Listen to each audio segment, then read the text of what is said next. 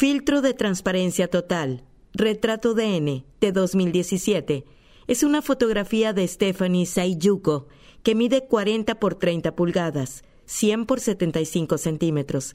Esta obra transforma la pose estándar de un retrato de estudio fotográfico en algo que parece misterioso. Aunque es una fotografía en color, casi todo en este retrato de estudio es negro, blanco o gris. En él, una figura delgada está sentada sobre una silla en un perfil de 3/4, mirando hacia la derecha con las piernas cruzadas y las manos apoyadas en el regazo. La figura está totalmente cubierta por una tela semitransparente de cuadros grises y blancos.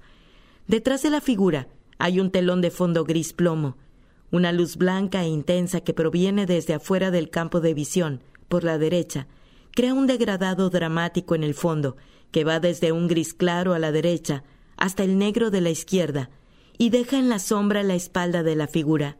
Aunque la tela oculta los contornos y los rasgos faciales de la figura, hay suficiente luz lateral como para distinguir su camisa blanca sin mangas y sus pantalones oscuros. El pelo oscuro le cae hasta los hombros.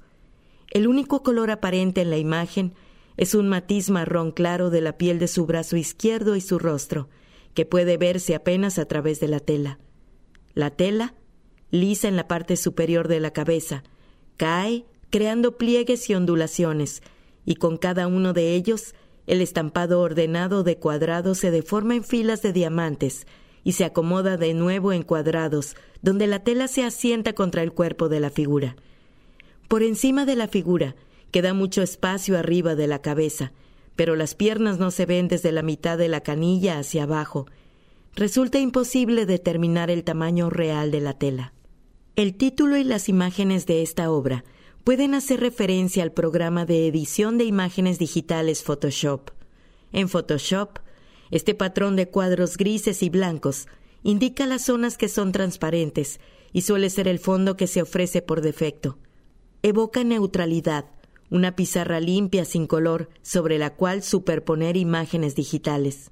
La transparencia es esencial para crear imágenes compuestas en las que los objetos se añaden en capas, pero partes de las capas inferiores deben permanecer visibles.